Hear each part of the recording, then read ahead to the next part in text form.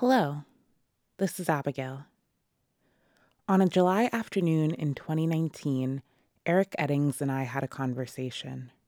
Eric and I kind of knew each other when I lived in Brooklyn, and because of the work he does, I thought he'd be a good person to talk to about the quote I was working with. Eric will tell you more about himself soon enough. On my end, it's a little unfiltered and I may sound a little basic, but Eric never does, and I think his perspective is worth hearing. It certainly helped me. On that day, we spoke about telling the stories of Black people, the idea of Blackness as a burden, having Black children, and more. So here it is. I'm giving it to you straight, unadorned, with just a few edits. You may hear some wind. Testing, Hello. testing. Hello? Hello. Hey, cool. All right, we're doing it. So, the quote is, but for all of that life-shaping power, race is a mirage, which doesn't lessen its force. We are what we see ourselves as, whether what we see exists or not. We are what people see us as, whether what they see exists or not. And that's by Ibram X. Kendi from his new book, How to Be an Anti-Racist. Yeah, I don't think it's actually out yet. I don't think it is either. I read his Stamp from the Beginning, which is really good. I actually did a talk with him. Nice. He's like kind of amazing. Oh. Yeah. Yeah. Wait, I didn't read Stamps from the Beginning, but was that talk with Well-Read Black Girl? It absolutely was with Gloria. Gloria Okay, set I it think up. I was there. Oh, word. Okay, cool. Yeah. Yeah. Yeah. But yeah, so I guess thinking about actually first, can you just tell me who you are and what you do, what you think you do? Sure. I mean, who knows what I actually do? But no, my name is Eric Eddings, and I am the co-host for The Nod. I'm also a producer on that program, so I host and produce, and I've worked in podcasting, I guess, for probably about 5-ish years now. Maybe a little more. Strangely, I'm getting old. I can't count. But yeah, I like to think of myself as a storyteller, and specifically somebody who is really invested in the telling of the stories of Black people. I might ask some questions that feel really obvious. No. Trust me, I'm a journalist, so I have to ask the dumbest question possible to try to get to Yeah. some of the good stuff. So trust, there's no judgment on this side. So Okay, cool. Why do you feel like you focus on Black stories, one, and two, why do you think that's important? sure, yeah. I mean, there are a million reasons, but I think the most important one is I feel like Blackness has given everything to me. It's given me perspective. It's given me history. It's given me, a career. It's given my mom a career. And it's shaped every single aspect of my life.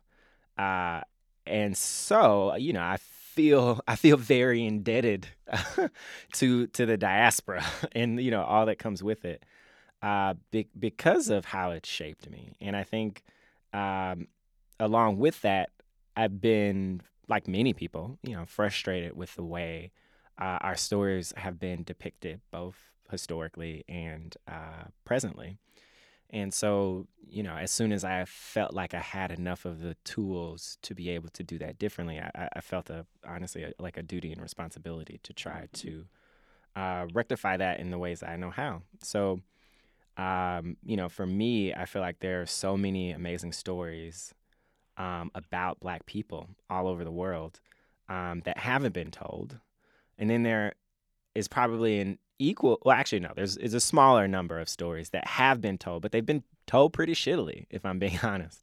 And so I think I can do at least a marginal better job than that on the stories that have, already been produced. And the other thing that's really exciting about the opportunity I have in focusing on Black people with my work is, that I can try to find some of those stories that just haven't been told, and focus there. Mm. I mean, I think it's important for those same reasons. I think Blackness No, yeah. is essential to the history of the world. You know, we are, Yeah. you know, and the intersection of the rest of the world with blackness has shaped so many different aspects of our world culture. Um, Period. Full stop. And so, Even if people don't recognize it. oh, Yeah. absolutely. I mean, no one really recognized. Especially maybe, especially if Yeah. people don't recognize it. And so I think it's important because of that fact, because people don't truly understand how much comes either from Black people or from society's interactions with Black people. I think it's important to do a better job of telling those stories. Um, yeah, Hmm. there's just better pictures to paint, and I want to paint the better Black pictures. I don't know. Hmm. It's I probably love that. No, I love your turns of phrase. thanks. They're all strange um, just like because I'm just speaking off the cuff. it's not strange. I actually really love how you said like blackness has given everything to me because I feel the same way um, in a lot of respects. Um, but I don't think I've always been here. Like I think, Mm, especially growing up and going to predominantly white schools for most of my education, I feel like it took me a long time to kind of mm, see blackness as something that wasn't a burden. no, I hear that, and uh, I mean, I've felt the same no, way go ahead. for a little bit. Like, I mean, I think it might have expressed itself in different forms, but like, it's part of what I was just talking about in terms of the stories are told shittily. Like we're mostly given the pain. Like, if you're tracking our history, in terms of how it's been framed by American culture and most of the world, you're just tracking like bullet points of like increasing pain and trauma. and Yeah. and so like I didn't really it took a while before I could realize like how much joy and celebration exists in parallel to that, like it or exists right along with that. um and I think it was at that point where I was like, oh wait, this like no, there's more here, like yeah, like life. There are a lot of aspects of being Black that do suck, but like it's pretty fucking great too. Like looking Right. back is pretty awesome, and so that really that for me was a paradigm shift that really changed how I thought about who I am and the legacy that I'm fitting into. Hmm. And I think it's interesting, jumping off what you said, because it's not like pain is inherent to blackness. No, Like, that's a legacy that's been given. Um, but like from that legacy, what is inherent to blackness, in my opinion at least, is like resilience and like and joy, like you yeah, were saying, and sort of like um making something out of nothing over and over and over again. no, exactly. I think going back to kind of the first part of what you were saying in terms of like we're mostly given the pain, like I mean, like so many people, they don't start thinking about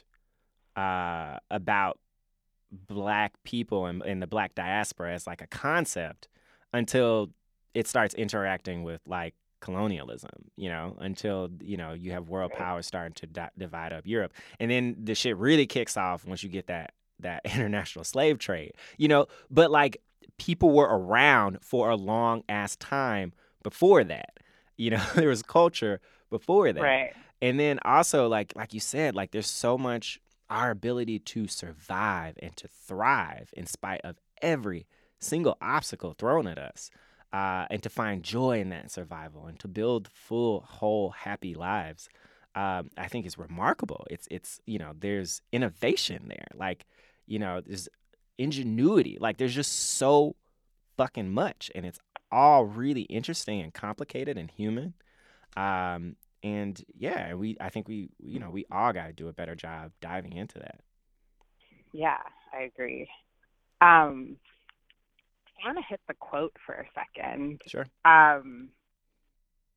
Do you believe in / agree with the idea that race is a social construct? I mean, sure.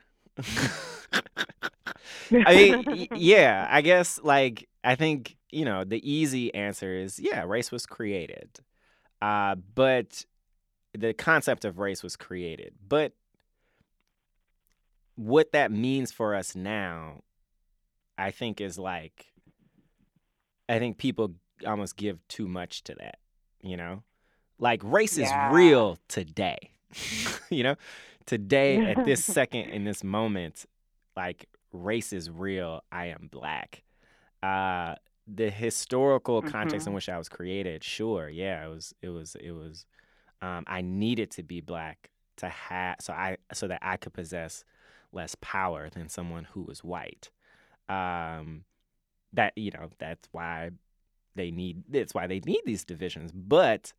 Uh, but now, because those things have been constructed, because of colonialism, white supremacy, et cetera, et cetera, et cetera. Like those effects are fucking real. But also, beyond that, like it's given rise to a culture. It's given rise to a people. And the idea that like just because it was, kind of created under these nefarious means takes away any of those things, that I'm like that I can't get behind. So like, yeah, race is a social construct. They made it, but I'm Black. And if you try to describe me as anything else, we probably gonna have some real problems. And that Blackness means something, you know? Yeah. Yeah. Part of me is like, should I get personal? I don't know. No, I mean, we But can talk. We that's keep it greasy. I'm straight. I'm with you. It's all good. I mean, yeah, so like um I know that you like have a Black child and stuff, and I'm like not married, don't have any children and stuff. And I think for me, like I'm trying to get over it because well, I don't know, whatever. But there's a lot of like unease with the idea of having a kid that's not Black. Mm, Not that the kid wouldn't be Black, right? sure. Because I mean, my if they were, child would be Black. yeah, if they biologically, if you didn't adopt, your child would be Right. Black. My biological child would be Black. Yeah. But it's when I start thinking about like lineage Hmm. and like, okay, so what happens if my like now like, see, and maybe this is where the race as a social construct thing actually does come into play and maybe does get a little bit murky, because it's like if I think about, okay, so if I have a half Black child Hmm. and then they have a like quarter Black child, like it's like Sure. Like, what does that mean? so basically, right, like the one drop rule coming back and haunting Well, yeah, me. but that one drop rule is important because it helps you ascribe. So like, okay, you said a bunch, and let's if we could do it, let's unpack that real quick, right? Okay, so Okay. I promise I'm not trying to set you up for the fall. We all friends on the call. No. But so Blackness is more than just our like how we physically express it. You know what I'm saying? Like Blackness is also culture. It's also history. And so I think it is important for us to remember that as we think about ascribing Blackness, or as we think about lineage and legacy. I think it's important to keep that in mind.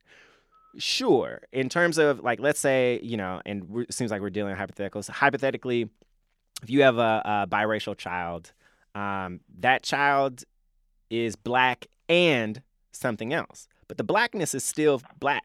You know what I'm saying? Like it's still there, and to me, that doesn't get diluted, by the idea that there's an and there. because Mm. what should be important to how that child understands their Blackness is not just how they look, and even how, like from a DNA perspective, how much Blackness they have as a percentage of them. It's also about that culture. It's also about that history, regardless of how your child or your child's children might look, for a variety of different reasons, whether it's through continued marriage or, just sometimes, sometimes folks be light skinned. You know what I'm saying? Like sometimes folks be, Yeah. people I get mean, my past. mom is. Yeah. Like who, yeah, my mom's super light skinned. So anyway, regardless of the reasons why, that doesn't change the fact that like you as their, ancestor or grandma or whatever are a Black woman and lived as a Black woman and struggled as a Black woman, in probably in many different capacities. And your how you push through that struggle is still important to those kids that come after. And Blackness is a big part of that. Does that make sense? And so I don't know. Yeah. I hear you, and I think that I don't know. I think that piece of it is slightly less important if we're doing our job of ensuring that kids are getting the culture from which they come from. That's the key point, right? Because Yeah. I feel like, I don't know, I have a lot of friends who are like very adamant about marrying Black people, having like fully Black children, whatever. And so it's something I've had to think about a lot. Yeah. But also, I think that what scares me, I guess, about the possibility is having like that like 1/16th Black child down the line, like thinking about our world today, right? Mhm. I don't know what the world will be like. Well, I don't know if there will be a Yeah, world. I was Anyway. gonna say, let's not get presumptive.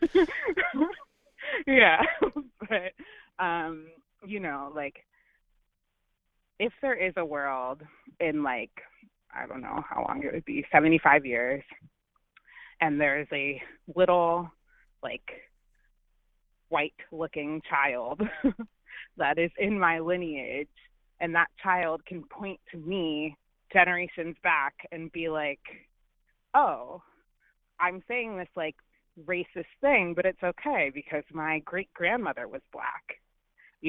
Like that's the thing that like, but it's true. It's like if we're doing our jobs, then that shouldn't be a worry. But then that provides that like we literally like all have to be doing our jobs. Like it's not just me. It's like yes. Now you That's got it. scary. That's the fucking work. Yeah, it's hard. And you can't, but that's the work though. You know what I'm saying? Like that's the work. That's part of why I do what I do. You know what I'm saying? Like I don't make, I make my show for Black people. I make my show for Black people. I'm not saying I'm not a one-stop shop, but I hope that my work contributes to people's idea of the legacy and history that they fit into, and maybe gives them tools on how to think about it. And then people, hopefully are doing that regardless within their lives with their kids. And so, I think if we do that, then our kids are going to grow up where Blackness and how people talk about and understand their own Blackness is now very important. And if that's very important to who they are, then that's going to be important to passing that on. And it's also going to be important. It has to then become important to their partners as well, Right. And so for me, that's where those things really come into play. I think a lot of times people will allow their Blackness to take a back seat to this new union, Well, it was just, if you're in an interracial relationship, we're now we're swirl, it's like, or whatever these things are. We never talk about race. Yeah, we don't talk about race. It doesn't come up. And I'm like, well, you're failing yourselves because this is a part of who you are. And your partner, this person who is signing up to deal with you forever, you want that person to truly understand who you are and your experience. And so if you're going to do that, if they're going to do that, they got to understand the legacy in which you come from. And so, if you're choosing a partner that is really interested in you, and this ain't calling shots on nobody, but like, then your blackness should be important to them too. And it should be important to them pass that blackness on to any children that you might have by any means, even if they can adopt a Yeah. white kid. But guess what? Mama black. You know what I'm saying? And you need to understand that you might not be black, but mama's black, and that shapes your world. So, yeah. That's true. I appreciate that perspective. Yeah. I mean, it's hard in real life, it's hard. Hell. Yeah. We all been out here. Yeah. Yeah. So I want to switch gears and talk about the Hairston's in particular. Sure. With that particular podcast episode, actually let me back up. I feel like one of the general U.S. public, let's say, one of their favorite things to do is be like, oh, slavery was in the past. Like, discrimination is in the past. This stuff doesn't matter. And, maybe it's changing a little bit more with, our current president and all that. But I still get actually pretty disheartened, seeing, I don't know, stuff on Twitter or wherever, hearing people speak about things and just seeing how far out of, I don't know, their everyday, the stuff that we deal with every day is. Yeah. And so I think the Hairston's in particular, that episode is really interesting because it shows through this one family how slavery isn't not really that far away Yeah, it's from most of us. super recent. Right. And the effects of it are still present. Absolutely. And maybe more present than most people realize. Yeah. Could you talk about how you came to that episode, I guess? And Sure. actually, yeah, let's start there. Sure. The quick version is I was good friends with a good friend of mine. Her name is Princess Hairston, and she obviously is a Hairston herself. Not directly or not closely related to Everly, who's the main character. Everly Hairston, who's the main character of the two episodes that I produced, but she was actually working on a documentary about her own family history and basically how she didn't realize that she tapped into this Hairston legacy. And she also I used to live in the the garden apartment below her. She owned a building and she was my landlord. We worked together for a little while. She was my landlord for a little while. And so, I had heard her talk about the beginnings of this and also just paid attention to kind of her progress with the documentary. And so we got to talking and she was telling me the scope of the story. And I'm just like, oh my God, this is insane. There's so much of this. I just had no clue. And I was like, well, hey, obviously I'm not trying to scoop in on your doc, but have you come across any people, any stories connected to you that just feel remarkable? And she basically stopped me before I was done with the sentence and was like, you have to talk to this woman, Everly Hairston. And she started telling me the most broad strokes of her story. She was raised on a plantation with the ancestors of the family who enslaved her or enslaved her family. She had to run away from that plantation to have a better life. She lost her sight. She's kind of kind of fought her way through all these trials and tribulations and is killing it now. Really feisty, cool old black lady. And it just, she was telling me these broad strokes and it just sounded fake. And so, like, I was like, no, this is like a movie plot, like this doesn't sound real. Yeah. And so I started researching Everly and researching the Hairston family.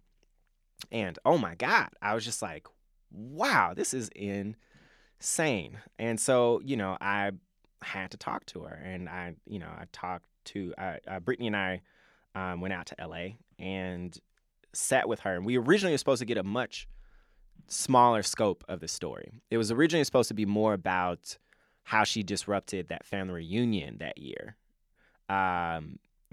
Because, and for people who might not know the story, the Hairston family, the white Harstons is how they pronounce it, and the black Hairstons, still actually meet every year in a joint family reunion. And, there kind of always been this reluctance to talk about the reality of what that type of relationship really means in terms of a power dynamic. The white Harstons are still very wealthy.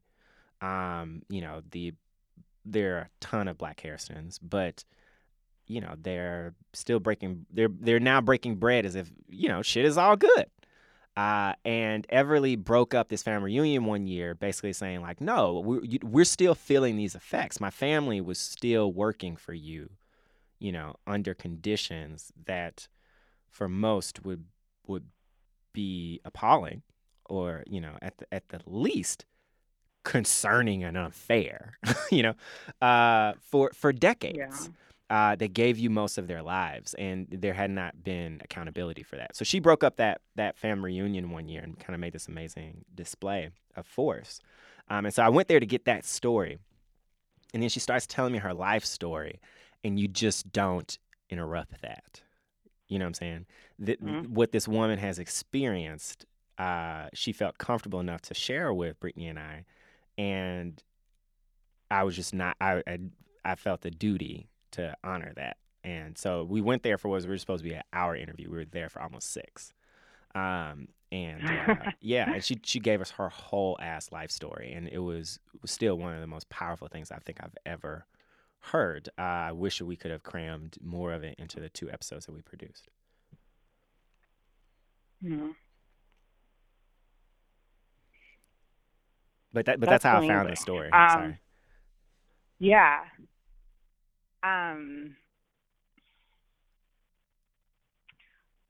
What do you hope comes from stories like that, from putting it out there? That's a really good question. Can I give a couple answers? Yeah. I want everyone to know Everly's name. I want everyone to know Everly Hairston's name. She is one of the most remarkable people I have ever met. She has survived things that I cannot fathom. She lost her sight because of decisions that slaveholders, people who enslaved her ancestors, made. She has a genetic condition that is largely believed to have been created because white Harstons basically would move around their slaves from plantation to plantation, instead of, because they had enough to do that, as opposed to quote unquote buying more. And her parents, or not her parents, but her family members unknowingly wed each other, and they were likely cousins. And she's living with the effects of that right now, today, as a result of her losing her sight. She had another sibling who also struggled from the same condition. But that did not define her. That didn't define her. Running away from this plantation didn't define her. When she experienced sexual harassment, and a near sexual assault at the hands of white people who were supposed to employ her for household services as a maid, That didn't define her. She, after she lost her sight and could not read, could not complete basic functions for herself, she did not allow any of those things to define her. She chose who she wanted to be. She became an activist. She became, she's a mother. She's a business person. She's a writer. She defined her story on her terms, and her entire life was a fight to ensure that other people's decisions didn't define her, that she had that power and that agency. So I think everybody should know her fucking name, because it's important. Her life is important. And so I think, there's things like that, but also a complete picture, like we're still, as you said, we're still dealing with the effects of slavery. There are people still dealing with this right now. It probably shapes my life, your life, in ways that we don't truly understand. And people need to understand. People need to hear that. We need to hear these stories. We need to hear the ones that are complicated, the ones that are hard, that you don't immediately know how you feel about it after you leave. You need to feel inspired. You need to feel ashamed. We should feel all those things. They are a complete picture of human life. And Everly's story is a reflection of that. So, yeah. So, I think everyone should know her name because it's a story that deserves to be told. And it deserves to be told because it's a more accurate reflection of what Black people can do and who we are, because we're whole people. We are not just, the trauma that happens to us. I think more people would be shocked at how many of these stories exist.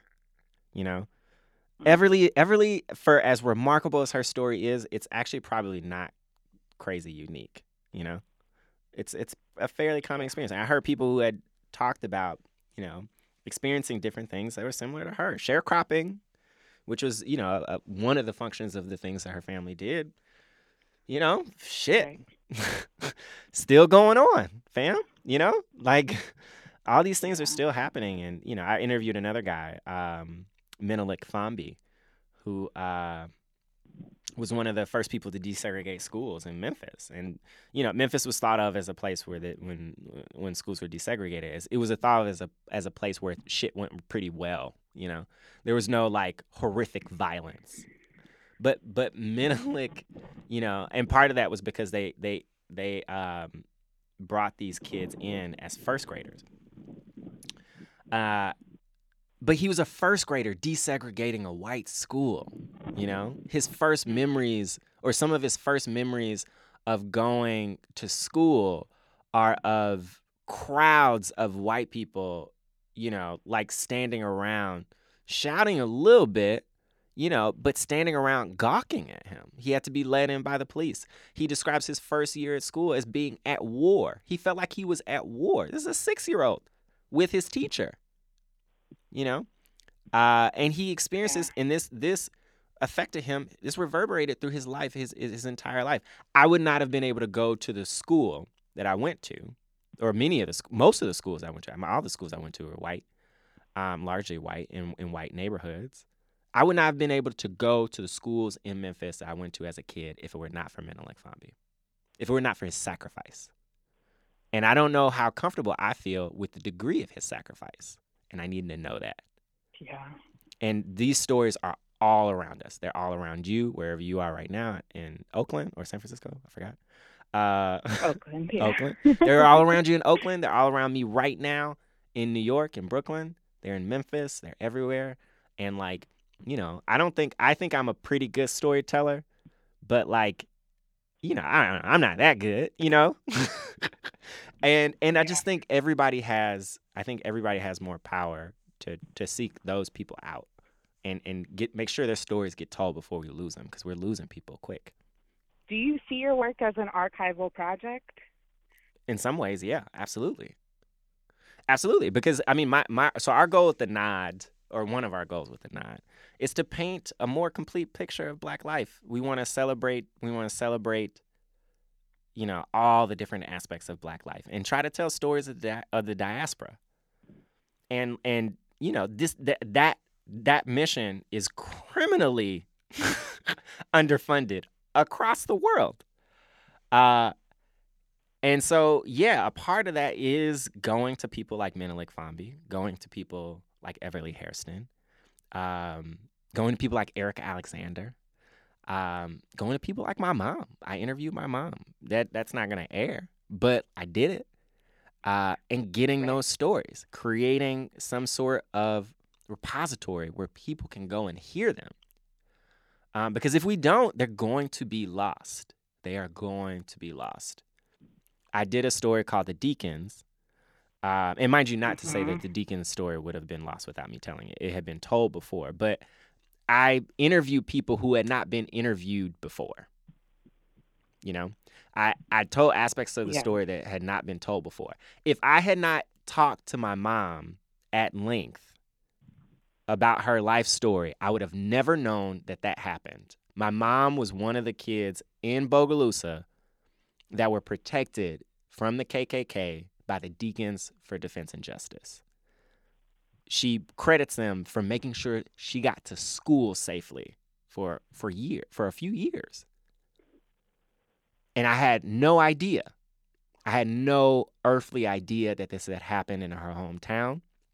The degree of it, the fact that there are still people who are afraid for their lives today, 50 years later, or, however many decades later.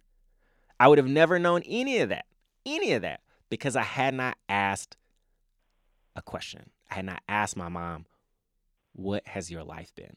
What has your life been like? Tell me your story.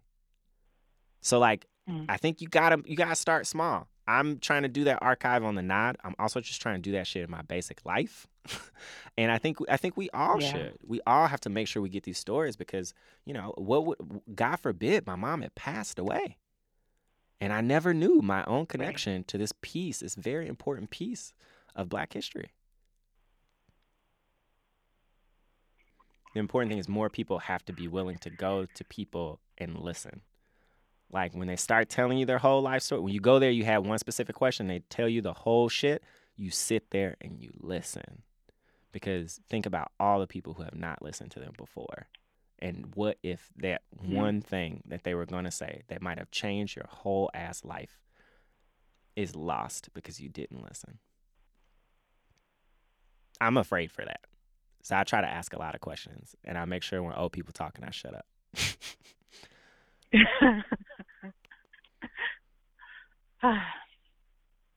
That's good. Spitting wisdom here.